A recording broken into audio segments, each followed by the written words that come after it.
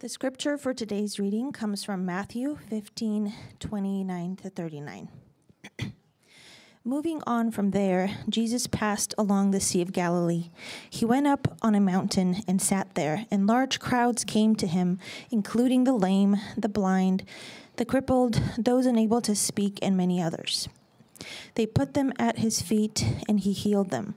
So the crowd was amazed when they saw those unable to speak talking, the crippled restored, the lame walking, and the blind seeing, and they gave glory to the God of Israel. Jesus called his disciples and said, "I have compassion on the crowd because they've already stayed with me 3 days and have nothing to eat. I don't want to send them away hungry, otherwise they might collapse on the way." The disciples said to him, "Where could we get enough bread in this desolate place to feed such a crowd?" "How many loaves do you need?" Jesus asked them. 7, they said, "and a few small fish." After commanding the crowd to sit down on the ground, he took the 7 loaves and the fish, gave thanks, broke them, and gave them to the disciples, and the disciples gave them to the crowds. They all ate and were satisfied. They collected the leftover pieces, 7 large baskets full. Now there were 4,000 men who had eaten, besides women and children. After dismissing the crowds, he got into the boat and went to the region of Magadan. This is the word of the Lord. As I mentioned before, the bonus gift for this day is that there is, for those of you here with us, you can grab the sermon outline. There's a really exciting picture in there that I'll be referring to in a little bit, but if you want to follow along with the outline, you can grab that using the same link and the same process to get the digital bulletin. So this summer, we're looking at the Gospel of Matthew, chapters 13 through 20. All right, I'm going to switch.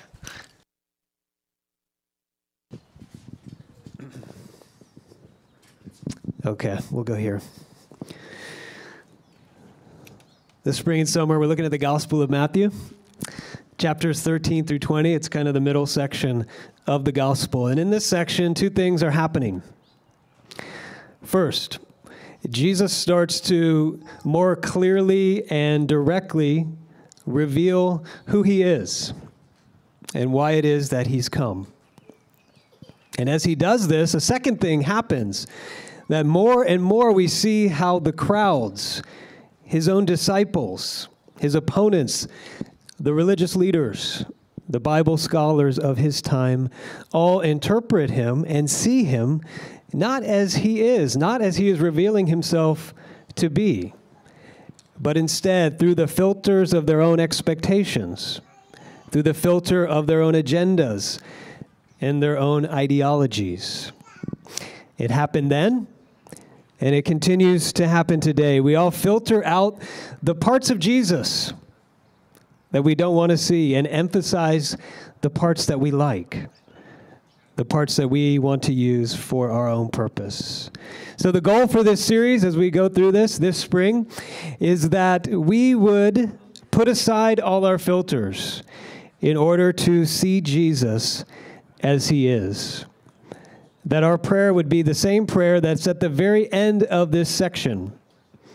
When Jesus approaches 2 blind beggars, they say to him, "Lord, we want to see." My prayer is that would be our prayer as a church in this season. So today's message, if you were able to follow along with that reading, the feeding of the 4,000, you might have thought, if you were with us a couple weeks ago, didn't we already cover this? I've already heard this story. It sounds very familiar. Well, that was the feeding of the 5,000. This is the feeding of the 4,000. Why are there 2 very similar stories, just separated by 1 chapter in the gospel? Well, that's what we're going to look at this morning. There's 3 points that I have as I want to walk through this story and why in the world we have such a similar account. The feeding of the 5,000 and then the feeding of the 4,000. First, we're going to talk about the purpose of repeating.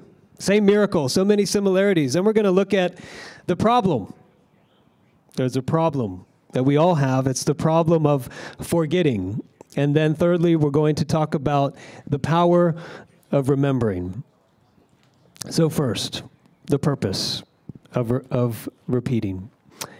When we read this story, it's probably easy for us to just read it, skim it, and move on. You're like, okay, I've already kind of read a story like this, so moving on, let's just move through that to the next one. It feels like we just read it. Why do we need a story that's so similar, that's almost identical to another one, just a chapter earlier?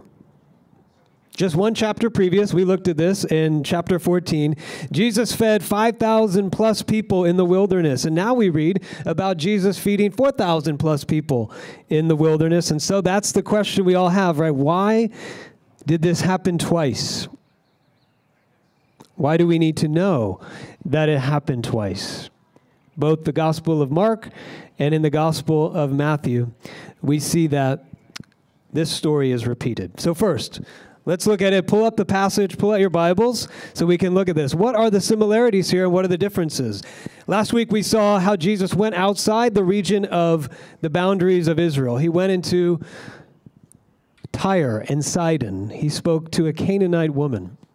Tyre, Sidon, the Canaanites, these were the traditional enemies of Israel, far outside the boundaries of where we'd expect God to act, where we would expect God to be. So in verse 29, we see he left that region. He moved along the Sea of Galilee. And Mark tells us as he went into the region of Decapolis that he was on the Gentile side of the sea, the non-Jewish side. And this is an important difference between the two feedings, the setting and the crowd. This was a non-Jewish crowd, probably a mixed crowd in non-Jewish territory. Also, we see, that's kind of obvious, but there's a different amount of people. First is 5,000, this is 4,000. There's a different amount of food to start with. With the 5,000, there were 5 loaves and 2 fish. Here, a little bit different, 7 loaves and a few small fish. There's a different amount of leftovers. So we see there are large baskets that are collected after the feeding of the 4,000. Interestingly enough, a little detail here, the word used is not the typical word used for basket that the Jews used to collect and to hold and store kosher food. This was the word used for food that was used to store and to serve food in the Gentile world.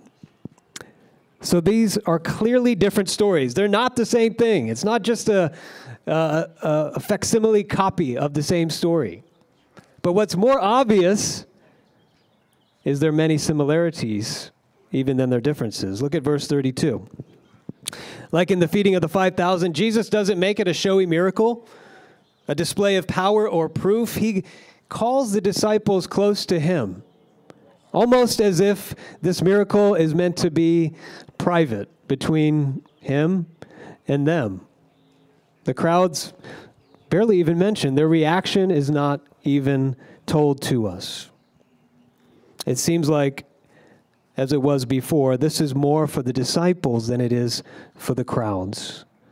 Jesus also seems to be encouraging the disciples to make the connection from the previous situation to this one. In the feeding of the 5,000, in chapter 14, verse 15, Jesus was approached by the disciples. They said, Jesus, this place is deserted. We're in like a wilderness area, and it's late, so send the crowds away. Send them away so that they can go into the villages and buy food for themselves. And here in chapter 15, verse 32, Jesus says, I don't want to send the crowds away. He's using the same exact words that the disciples used. I don't want them to be sent away hungry.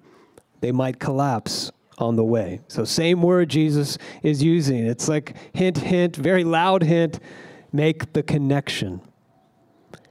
Then there is a similarity of the very meager resources, 5 loaves, 2 fish, 7 loaves, and a few small fish. In both stories, Jesus calls attention to what they have, their natural and human resources.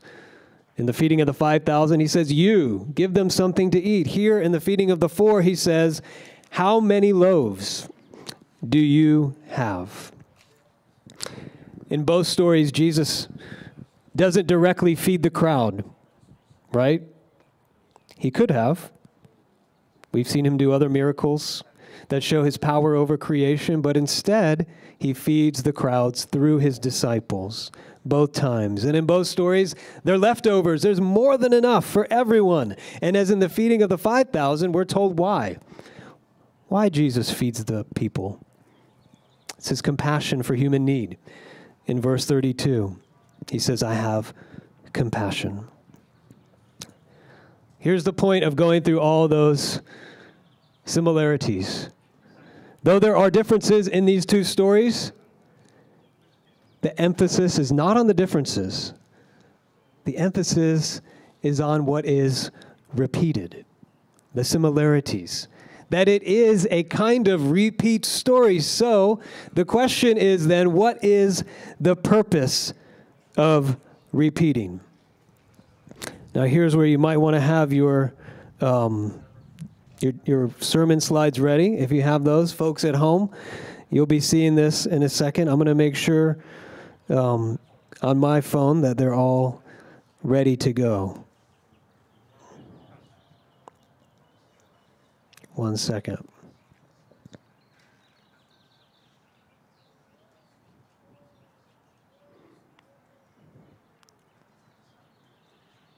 Okay. Why would we have a repeat story here with so many similarities? Well, let me ask you this, parents. Parents, have you ever had to repeat anything to your children? Has that ever happened for you? Maybe like, hey, close the door. Why is the door still open? Pick up your clothes off the floor. Or you can fill in the blank. Hey, kids, have you ever had to repeat anything to your parents?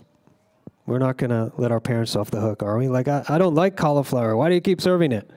Or something like that. What about spouses to one another? Have you ever had to repeat something to your spouse and thought, why do I have to say this again? I've already said this twice.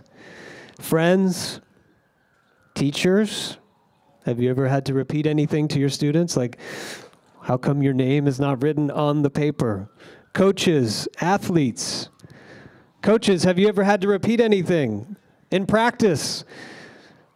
Our kids, 3 of our kids are playing baseball right now, and if you're at a baseball practice, you'll hear over and over again, get your glove down. Get your glove down. I've heard it thousands and thousands of times, and I've said it myself. Or keep your eye on the ball. In basketball, you might hear coaches shout out over and over again, box out, box out. Now why? Parents, teachers, coaches, why are these things repeated over and over again? Well, the reason is we repeat things that are important, that we want to become almost second nature to the person that we're saying it to. For coaches in athletics, we want it to be a part of muscle memory, right? That you don't even have to think about it, so we're going to repeat it and drill it into you until it gets into your bones and your muscles. That's why we repeat. We repeat because something is so important to us and we think for other people that we want it to be second nature to them. And because people don't seem to get it the first time. We don't get it the first time. When we repeat and we repeat, we think, why do people have such an incredible capacity to forget what we think is important? Now, here's the point that I want to make. In Scripture, we see things repeated a lot. What is the purpose of repetition in Scripture? It is this. There are some things so important to God that He wants these things to get into our spiritual muscle memory, like they are second nature to us. We have an incredible capacity, though, to forget what God says is so important and so vital, so He repeats it for us. That's the purpose of repeating. And I think It's the major reason why this story happened twice and is given to us twice. The purpose of repeating is because there's a problem. It's the problem of forgetting. What we would expect, right, to happen here in this story, right after the feeding of the 5,000 would be something like this. Jesus calls the disciples close. There's crowds everywhere. They've been with him 3 days, and he says, guys, I have compassion on the crowds. They've been here for 3 days. I don't want to send them away. And what we would expect is the disciples say, oh, hey, guys, remember a little while ago when we didn't have barely any food and people were hungry and there were like thousands of people and we were in a desert? Do you remember what happened like a couple days ago, a couple weeks ago? Oh, yeah. Well, maybe Jesus can feed this crowd like he did the last one, even though we have meager and insufficient resources. And then they all go, yeah, let's ask him to do that. But that's not what happens at all. Instead, verse 33, they say, where could we get enough bread in this desolate place to feed such a crowd? And we say, seriously? How can they forget? That was just a chapter before. They seem so dull and dense and completely clueless. Now, here, I want to do something. I don't often do this, but I'm going to quote something written like 500 years ago. So stay with me as I quote it, because I think this commentator captures the heart of what's going on here. He gets to the root of the problem. So it's John Calvin, and he's kind of harsh. So if you feel offended by it, he said it, not me, and we can all get mad at him. So here's what he said about this. Here the disciples manifest excessive stupidity. Okay, that's where he's harsh. In not remembering, at least, that earlier proof of the power and grace of Christ, which they might have applied to the case at hand, right? They didn't apply it. Very similar, but they didn't remember, as if they had never seen anything of the same sort. They forget to apply to him for help. And here's where he makes it personal. There is not a day on which a similar indifference does not steal upon us. And we ought to be the more careful not to allow our minds to be drawn away from the contemplation of divine benefits, that the experience of the past may lead us to expect for the future the same assistance which God has already, on one or more occasions, bestowed upon us. I know it's old school language, but Calvin here is saying about this text, just like they forget, just like they're in a situation where they should have been able to say, oh, I know what God has done in this situation before. Let's apply that now. Instead, they've totally forgotten. The problem was not stupidity, I don't think at all, or intelligence. The problem was forgetfulness. They were acting like they had never seen anything of the sort. All right, here's the picture. You can pull out that picture now. We'll put that picture up online. This is an illustration that was helpful to me as I was thinking about this. Do you know those memory games? And kids, you might have played these memory games where these little tiles, those little pictures, and you turn them all over, you don't see any of the pictures, and you flip one at a time, right? And the idea is to find the matching ones. So they're all mixed up. You flip the tile and like, oh, it's a dog. And you flip it over. Oh, it's a sun.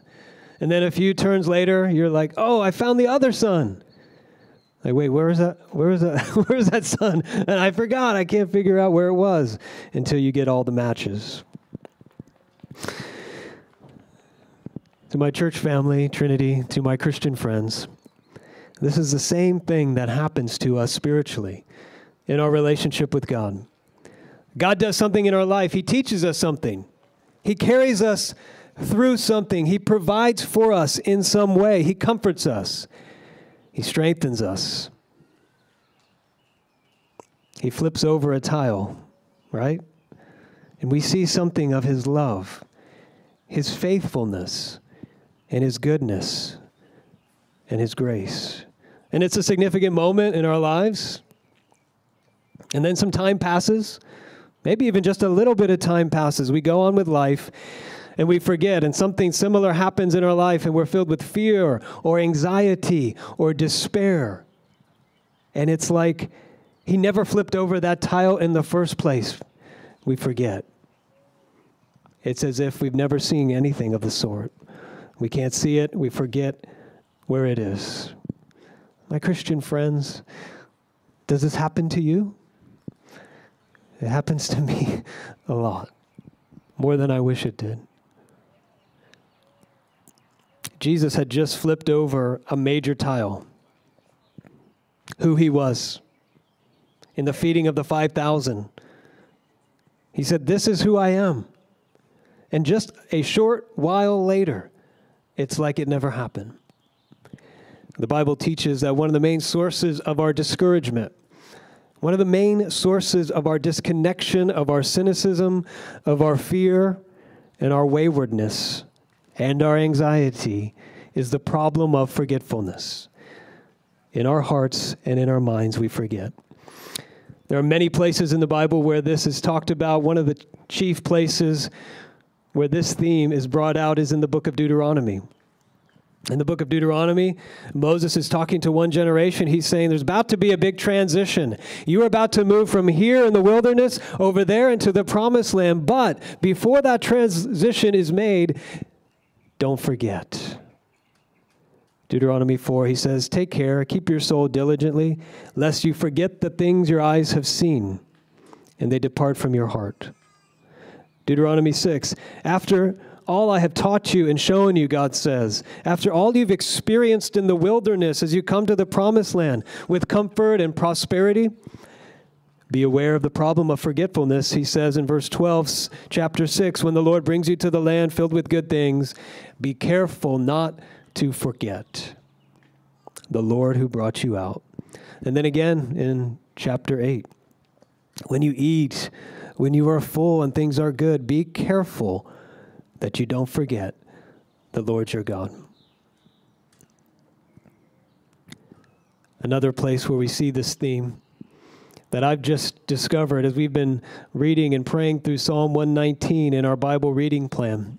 We've been going slow, chunk by chunk. Psalm 119 is the longest of all the Psalms. It's a psalm. It's like a psalm of praise to the Word of God, where God himself is praised for how he reveals himself in his Word. One of the main themes in Psalm 119 is the theme of the problem of forgetfulness. Psalm 119 is about the need to meditate, read, listen to, remember Scripture. Because if we don't, we'll forget. A few examples.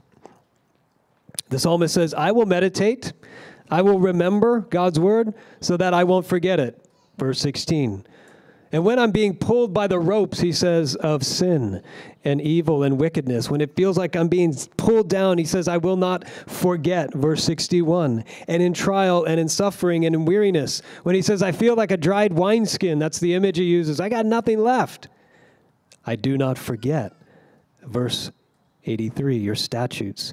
In affliction, he says, "I will never forget. Your word has given me life.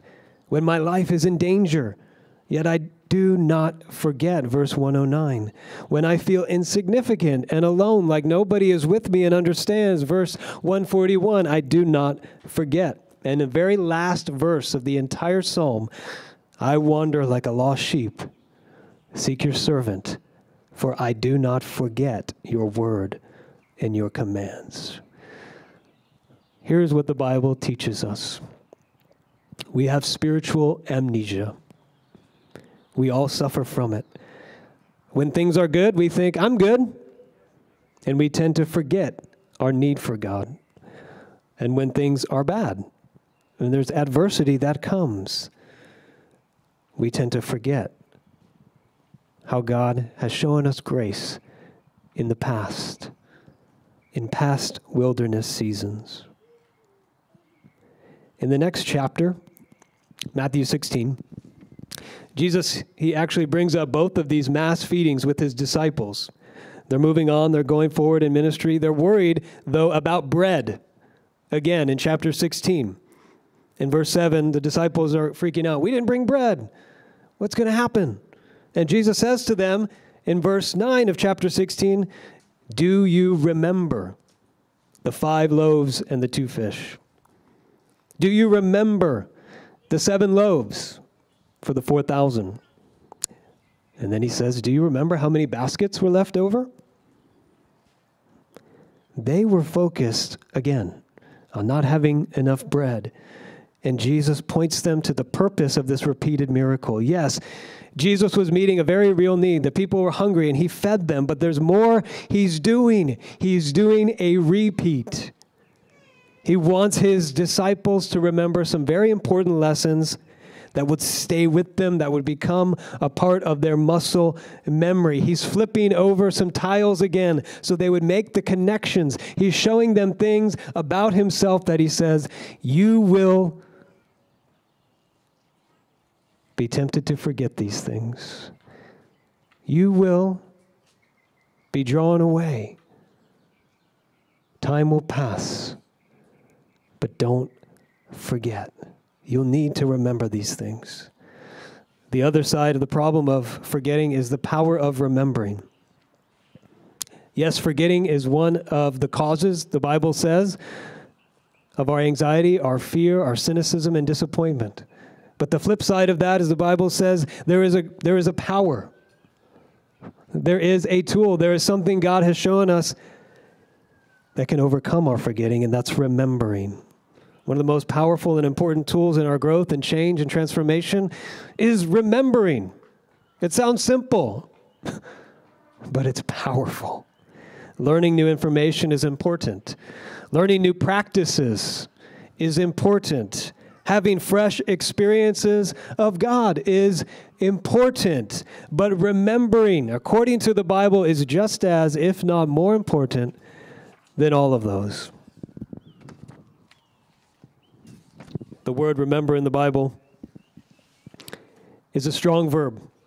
It means much more than just thinking about, like mental recall. Yeah, that happened. It means to pay close attention, to bring what happened in the past and to bring it before you in the forefront of your mind into the present. But this passage is not just about the power of remembering in general. The repetition in this passage points to some very specific things we are meant to remember. These are in the sermon outline. We'll put these up for those of you online. But here is where I want to speak what I see in this text as the things that Jesus is saying. Get these in your muscle memory. These are things you are so likely to forget. Put them in the forefront of your mind. Remember these things. And I think there'll be different people who need to hear different parts of this. There are 4 things. I'm going to cover 3 first. Here are some specific things. The repetition of these stories tells us we are meant to remember. First, Jesus works where we least expect him to.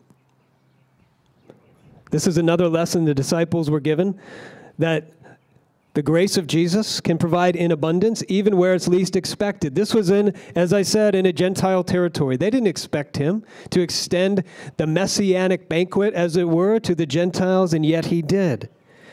Again, he was in a desolate place, the wilderness. In the wilderness, outside of the covenant people of God, and there's a banquet. None of them would have expected that. There is no God-forsaken place or situation beyond the power of Jesus Christ. Remember this.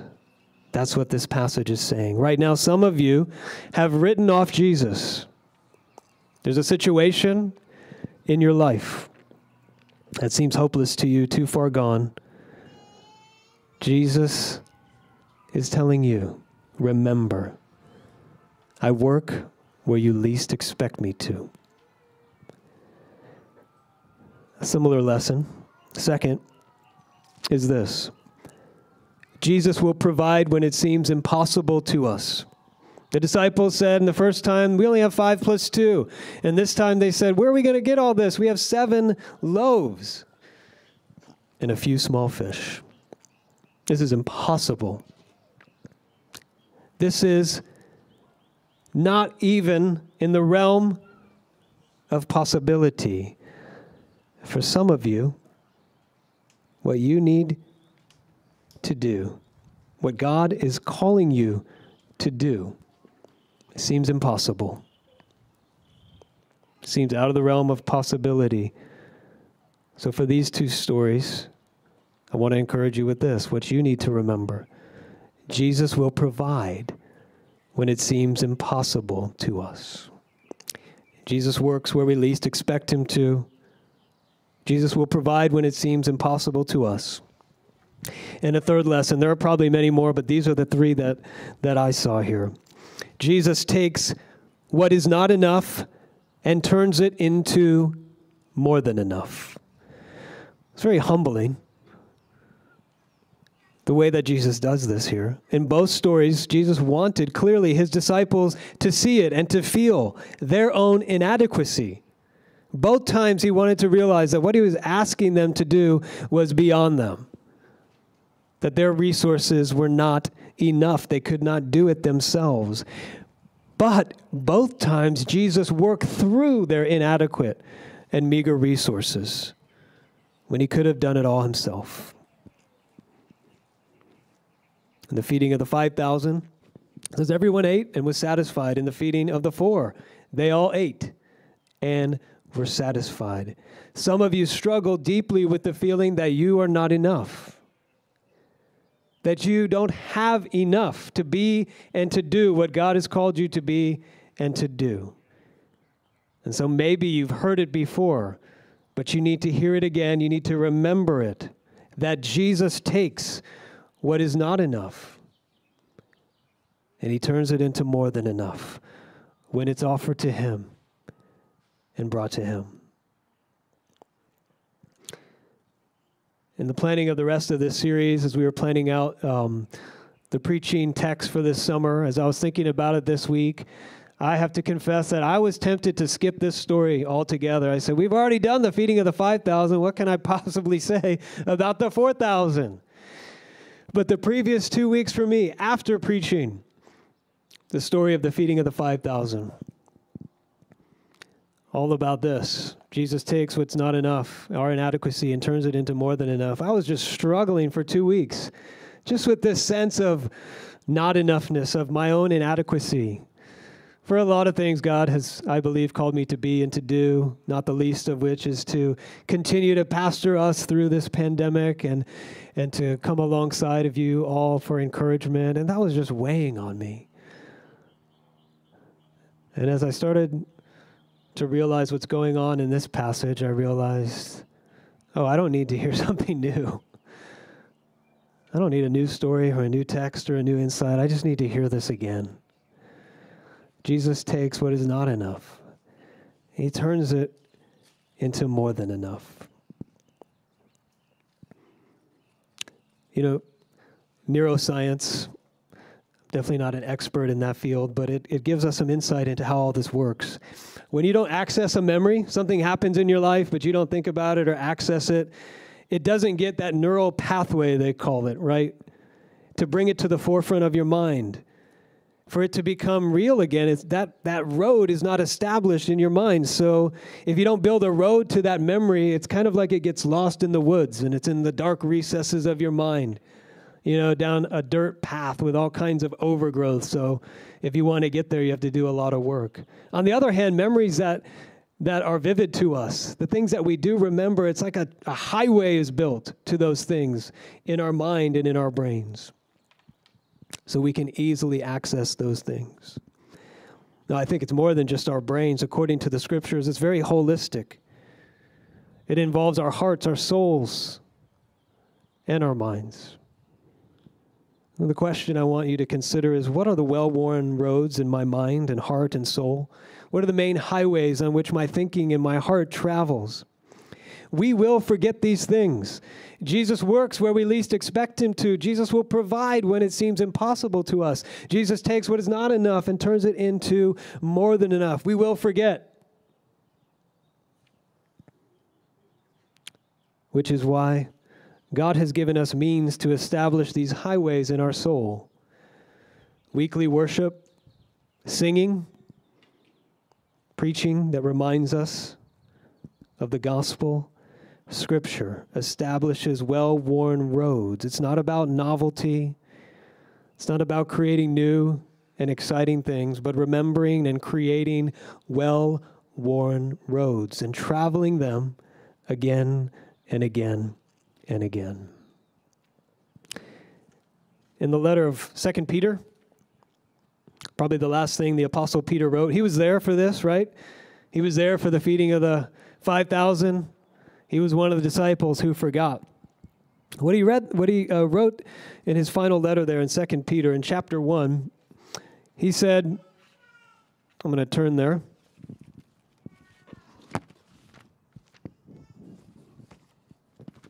Something very significant about how we grow, how God changes us, how transformation happens.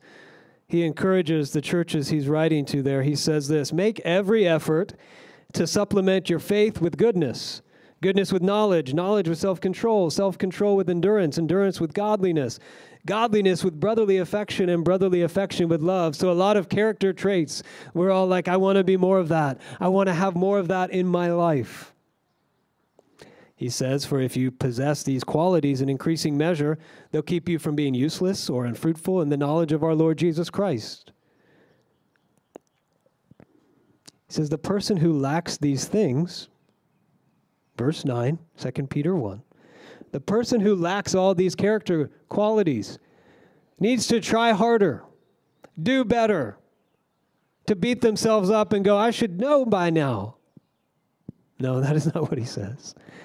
The person who lacks that character, the heart of love, is someone who has forgotten, he says. You've forgotten. You're short-sighted and blind and forgotten your cleansing from past sins. And he says, so long as I'm alive, in verse 12, I will wake you up with a reminder. I will remind you. It is in the remembering of what has been done for us in Jesus. It is in the not forgetting. It is in establishing those well-worn highways over and over again that transformation happens. One more final thought. Last lesson is this. Even when we forget him, he will never forget us. The disciples had totally forgotten these things. They were in the same situation. And then right again after this incredible miracle is repeated for them, they're all worked up about not having bread. They've forgotten again. And Jesus didn't look at them and say, how could you? He didn't berate them. He didn't disown them. He reminded them again. In the Old Testament prophets, they talk a lot about the forgetfulness of the people. The people that God has shown so much, had done so much for, had shown so much grace. One example is in Jeremiah 2. It says, can a virgin forget her ornaments or a bride her attire? Can a bride show up to her wedding day without her wedding dress? Could that happen? Yet, my people have forgotten me, days without number. And God's response to that comes in Isaiah chapter 49, verse 15. Again, God uses examples from everyday life. He says, can a woman forget her nursing child or lack compassion for the child of her womb? Can a mother forget her own child? And God says, even if these forget, yet I will not forget you. Look, I have inscribed you on the palms of my hands.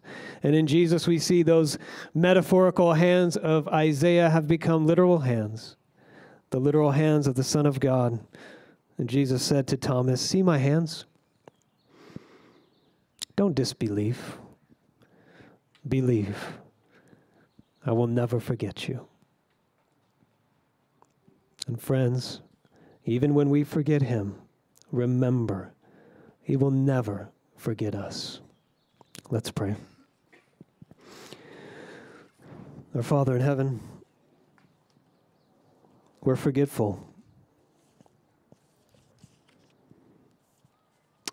We forget the things you've shown us.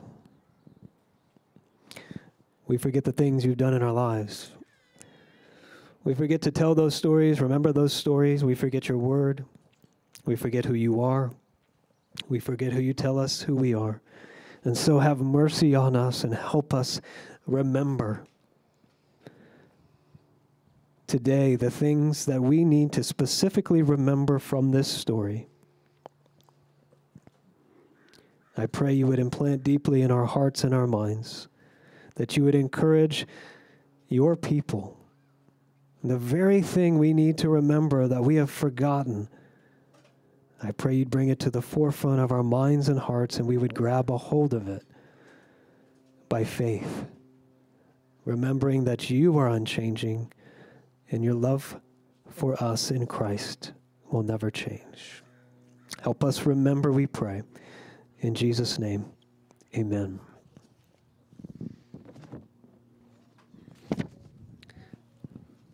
Well, maybe here, guys, I'm going to try and transition back. We'll see if this works, just so I can have my hands for the celebration of communion. We'll see how this goes. Okay. Check, check. Ready? We'll give it a go. We get to celebrate communion this morning. Friends who are at home, I'm jealous for you. I wish you could be here to celebrate communion with us. And I ask you just to participate with us through singing, through the liturgy, and through the remembrance of communion, even though you can't be here with us physically. Why do we celebrate communion? Well, this passage is a great story for us. Both the feeding of the 5 and the feeding of the 4,000 give us insight into why Jesus has given us a meal like this. Especially here in the feeding of the 4,000, there are clear and unmistakable echoes, all scholars agree, of the Lord's Supper in this story. In verse 36 of chapter 14, it says, Jesus took the loaves and the fish, and he gave thanks, and he broke them and gave them to his disciples. Does that sound familiar? Well, in chapter 26, same Gospel of Matthew, it says, as they were eating, Jesus took the bread, blessed it, and broke it, and gave it to the disciples and said, take and eat. This is my body. We'll go back. We tried. He said, take and eat, this is my body. Then he took a cup, and after giving thanks, he gave it to them and said, drink from it, all of you. This is the blood of my covenant, which is poured out for many for the forgiveness of sins. The Apostle Paul was referencing this in 1 Corinthians 11. And he said, Jesus also said at that time, as often as you do this in remembrance of me. Do it often. Celebrate this meal often. So why do we have the Lord's Supper? It's to remember. It's to remember. It's to establish those well-worn highways to the all-sufficient grace of Jesus for us. There's a story in this book, Preaching as Reminding, by Pastor Jeffrey Arthurs. He tells a story of a guy named Jimmy. And this Jimmy was being cared for by a doctor. This doctor came in to see him and said, hello. And he said, oh, hey, doc, how are you? What are we here for? Should I sit here? And the doctor realized soon after speaking with him that he suffered from severe memory loss, total amnesia. So he would repeat the same words. After 2 minutes of saying the same thing, he'd say, hey, doc, how are you doing? What are we here for? Should I sit right here? And that happened over and over again. And every time he was shown evidence of who he was stuck back in his teens. And when he saw a picture of himself or he looked at himself in the mirror, he said, this can't be. He would freak out and go crazy. And the story is told by this doctor that for this man, Jimmy, when he attended a chapel service, the doctor was there with him and he was observing him. And he said, all of a sudden, the confusion just was gone from Jimmy's face. It was like he was there. He was present and everything was clear. And it was at the moment where he entered into the liturgy of communion and the Lord's Supper. It was like he remembered who he was in the taking of the bread and the drinking of the wine. It's a powerful story. For all I know, it's a true story. And it's a powerful illustration of why Jesus has given us this meal. To engage not only our hearing and our minds, but our hearts, our senses. We see, we touch, and we receive what we so easily forget. That Jesus has died for us. That Jesus is risen and will come again. We don't need something new. We need to establish a well-worn highway over and over again to that truth.